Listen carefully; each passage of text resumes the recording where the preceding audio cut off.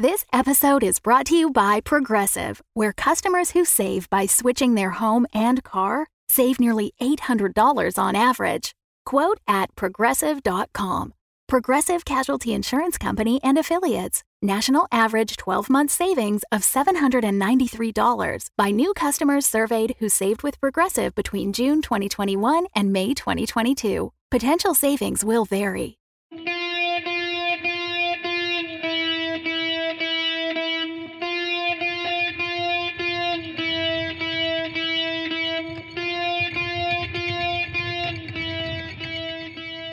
Hi, I'm Tanya Ransom, creator and executive producer of Nightlight, a horror podcast featuring creepy tales written from Black writers all over the world. And today I'm here with Elle Marie Wood, author of Family Dinner. How are you today, Elle Marie? I'm well. How are you? I'm doing great. I'm so glad to have you here. We have been working together on some other stuff, so it's really great to have you on Nightlight. I've wanted one of your stories for a while now, so I'm really glad that you submitted. I'm glad that you were patient with the whole pandemic thing last year, making it take forever to get to all of the submissions that I had, that you didn't get angry at me. So thanks for that. I really appreciate that. I don't usually get angry, so that's good. When I get angry, it's for a good reason, but just in general, no.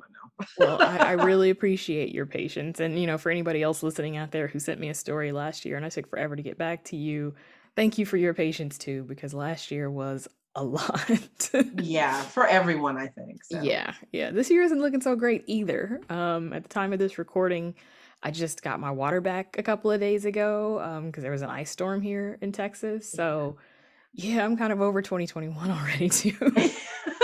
Yes, I can imagine. All right, so let's talk about things that people might actually care about. Can you tell me what the inspiration was for Family Dinner?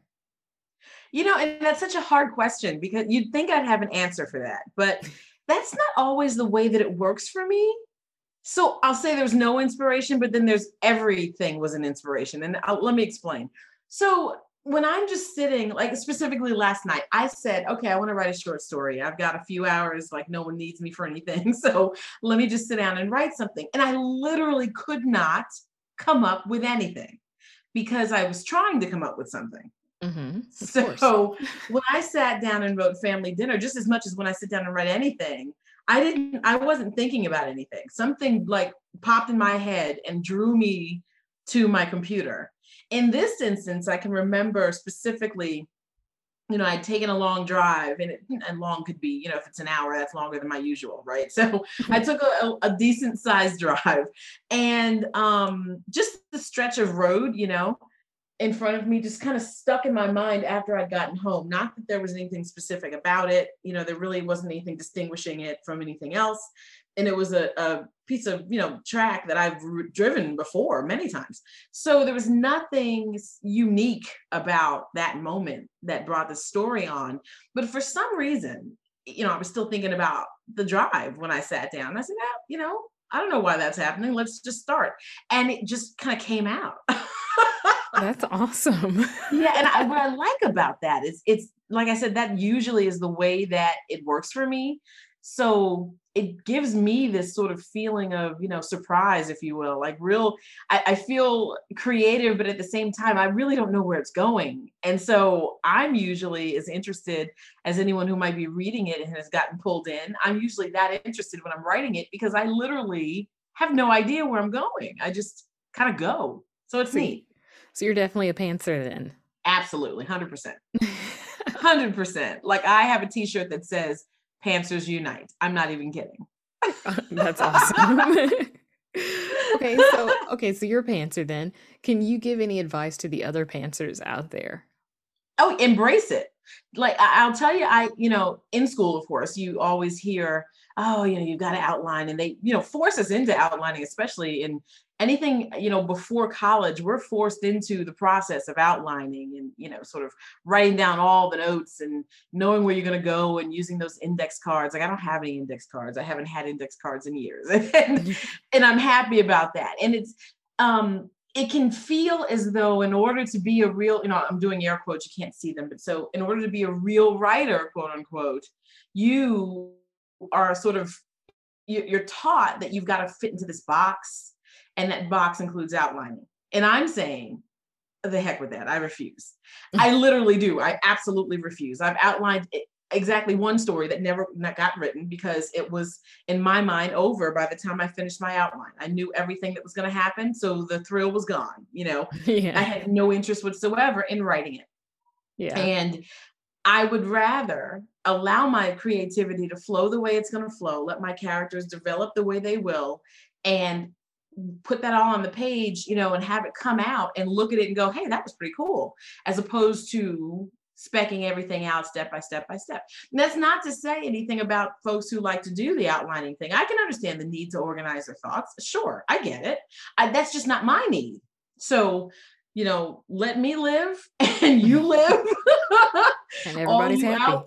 All you outliners, enjoy yourselves, really have fun with the sticky notes and the plotting, and some people go really deep in, and I'm saying enjoy that if it works for you. But if you're a pantser and you know it, stop trying to conform, do what you do, and it'll come out better. Everything, your writing, your experience while writing, the reader's reception of your work, it'll all be so much better if you're just true to yourself. Amen. So you are a contest/festival winning screenwriter as well. Yeah. Your screenplays have won several awards. Do you apply the same principle when you write screenplays? Is it, are you a pantser there too, or do you organize a little bit more? It's terrible. I don't organize anything. So you were true to yourself all the way through then. 100%. I mean, I just feel that that's always the way my creativity goes, and it's been that way I've been writing for, it's horrible. I don't like to say this, but it's the truth. I mean, honestly, I've been writing for over 40 years, and I've always just kind of written like as a pantser. It's just what works for me. So yeah, my screenwriting, my short stories, my novels, novelettes, poetry, when I used to write poetry, which was long ago, all of it was sort of pantsed. Let's make up a new word. It was pantsed. and I wouldn't have it any other way at this stage. Because like I said, I approached every piece with this excitement, because I literally have no idea what's about to happen. So I love the seat of your pants sort of feeling that I seat of your pants. Seat of your chin. What is it? The seat of your, now I can't even come up with the phrase. It's not the seat of your pants, is it? Flying by the seat of your pants, but the edge of your seat. Edge of your seat is what I wanted. But I love the edge of your seat. We would have missed the pants metaphor there, so if it's okay that you messed that one up, that was perfect. Right? So yeah, I don't know. I love that feeling. It keeps me interested. And I think that as a writer, if you're not interested in what you're putting on paper, then you shouldn't put it on paper. Right. Yeah. Yeah. That's exactly the way that I feel. Because I have tried so long to outline stories, and I have outlined stories, and then I go to write them, and then I immediately do something else completely different than what I put in the outline. So I ended up pantsing it anyway. Mm-hmm. And, it's just been in the last probably year or so that I've embraced that I'm one of those people that needs to noodle a story around in my head and kind of have an idea of who my characters are and what the atmosphere is like. But then after that, like, it's just time for me to write. Like, I can't sit down with, index cards and come up with an outline. And if I do that, then I'm just going to end up tossing it anyway, because as soon as I start writing, I'm going to discover this new path that's, shiny and interesting, and I'm going to follow that new shiny interesting path and not the one that I laid out in the index cards, because that one's done and boring at this point, Mm-hmm. So yeah, I completely relate to that. I think that's excellent advice for writers, is to just stay true to yourself. That's advice for so many aspects of writing too. I mean, I think that there's so many times, especially we're talking about horror fiction here. I mean, I've always claimed horror. I'm psychological horror, so I'm on the other end of the spectrum. There's blood, of course, so there's gore and blood, but not in copious amounts. Typically my stories are more quiet than that, but still, I'm a psychological horror author, and so I had to be true to that from the very beginning. That's genre fiction. If you're coming from academia, you've had this discussion where you've got the genre fiction versus literary fiction. debate, and quality is being called into question, and validity and interest is called into question. And I reject all of that, because as a psychological horror author, I have found quality work to enjoy reading, and I believe I put out quality work. So therefore, I don't agree with, some of the arguments that lean towards literary fiction being the way to go if you're going to, write for a living or a part-time living or whatever, whatever this is, right? Yeah. So I had to learn early on that I had to do what I wanted to do if I was going to make myself happy. Mm-hmm. And there was a time when there's many authors will find themselves on different paths, right? I mean, it depends. If you want to self-publish your work, you might be able to skirt some of this. If you want to get into a traditional publishing contract, you're going to bump into the things I'm about to say. If you're going to do small press stuff, you'll still get a little bit of it, but not quite as much. But if you're dealing with, trying to get into traditional publishing, that involves agents and all these big contracts and the big box, the big house publishers, etc. And you may be told at some point, especially if you're a genre fiction author with a very specific subgenre, this isn't marketable, or you need to try and change your subgenre, maybe make it this, make it that, bring in all these other elements, try and do whatever. And there are decisions as an author that we have to make there, right? I mean, I think that, so being true to yourself is something that either you learn it, when you're alone writing your work and no one can see you, or you learn it when someone's telling you to your face, this is good, but I can't sell it. Right. I've been in that situation, I've been in a situation where, and that was for a traditional publisher who, wanted to market the work in a specific way. And then I've been told, same work, same piece. This is exactly what we're looking for. I can't wait to run with it. Right. It all depends on the editor. Right. You've got to be ready for whatever those decisions are, and be ready and know what your answer is, because you're being true to yourself. So, yeah. So what tips do you have for the screenwriters out there? Mm-hmm. Just in a general sense, or? Yes. Keep writing. Two things: get final draft, because the industry's not playing. That's what they want to see. And we may want to use all these other tools, but it doesn't matter. If you want your work to be looked at and considered serious, then you will use final draft. And that sounds horrible. It's like, here, buy this tool. But and I promise you I get no kickbacks from final draft. But I say this because there are so many things, so many obstacles that screenwriters can bump into. Don't let the tool you use and the formatting that's that the final work is produced in be the thing that makes someone say, I'm not going to read this. Right. Because it's the truth. They, if you're talking with big name directors and trying to get your work, out there as far as wide range as you can, there's so many markers that they're looking for to see, does this guy, is it a brand new person? Do they know what they're doing? I don't even want to read the story if it's by somebody who has no clue. It's unfortunate, because they miss out on really fantastic work because they haven't even read a few sentences in, but they've discarded it because of formatting. So right. Get final draft, and be sure how, what the formatting conventions are. And then number two, keep at it, because, just like with publishing, really just like with anything in life,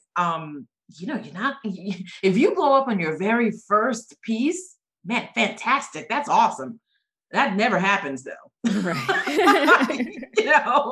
So don't hang your hopes on something like that. You've got to keep writing. Every time you write something new, you grow. You're bringing whatever you've learned from the last process of writing the first thing into this new thing. And you already know either what works for you or what sort of feedback you got from the first effort.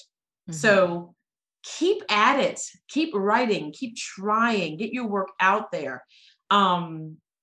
Don't be afraid to hear the feedback that will come. Even when it sounds a little sharp and unfocused, just more of a blanket, this is trash and this is why, right? Because we can blow off a lot. What we have to do is take from all feedback points that benefit us, points that make sense. We have to assess the whole thing. May not like it, but if you hear hearing it from 50 people, maybe it's something you should address, right?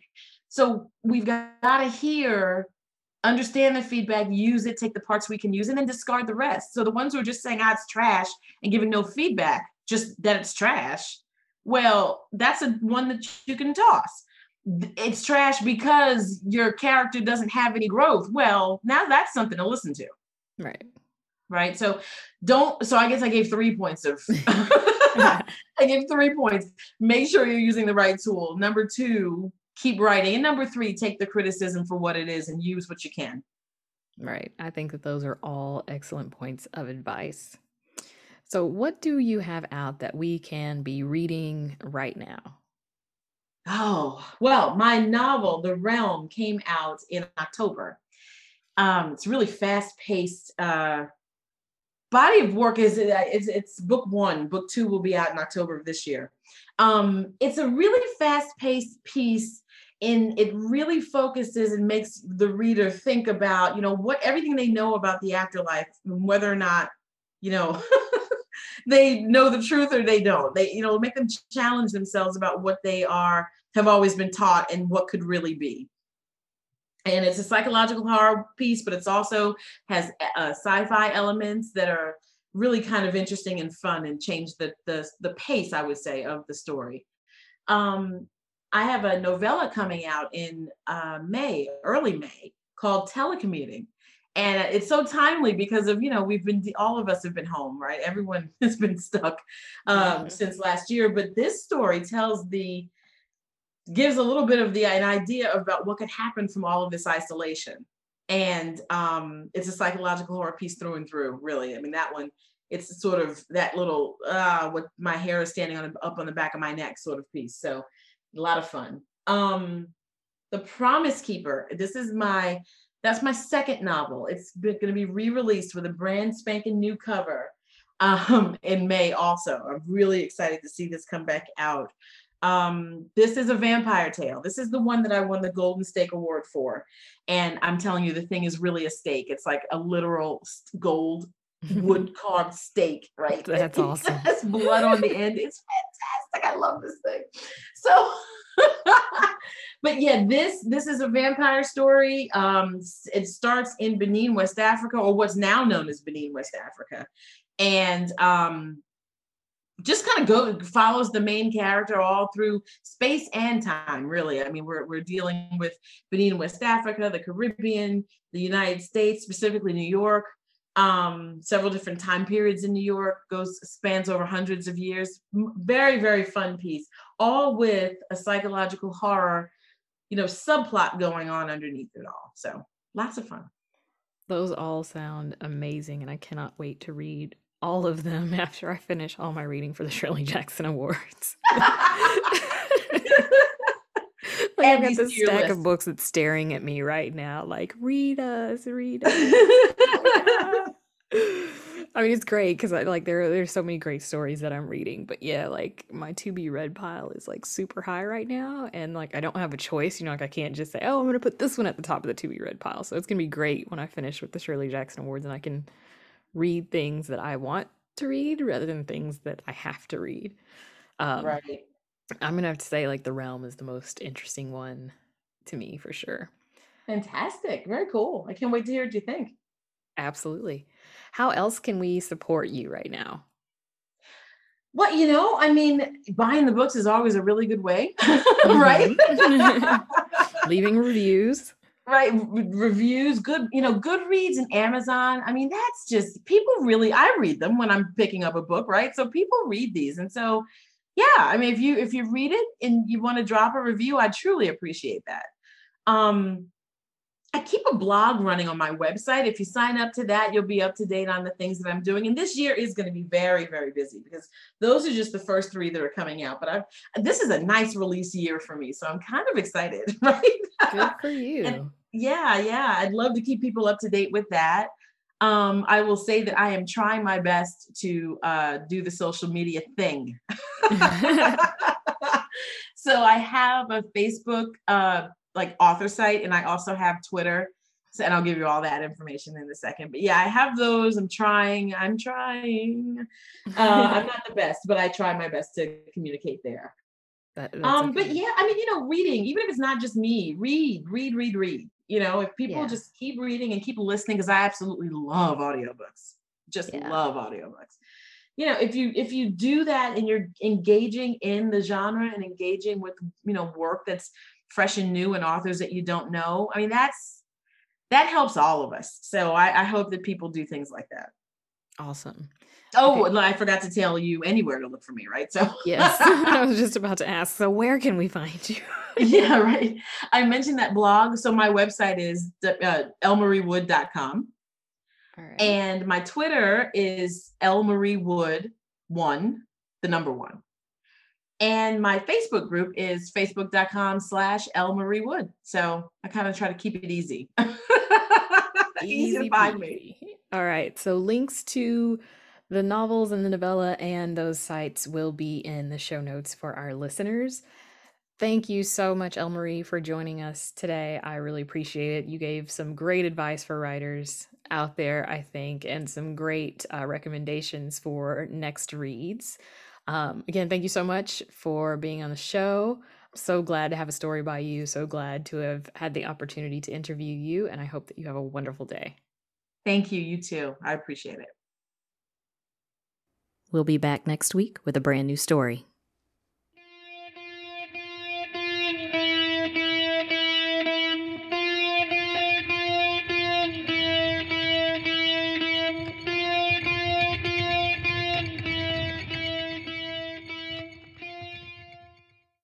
The Fable and Folly Network, where fiction producers flourish.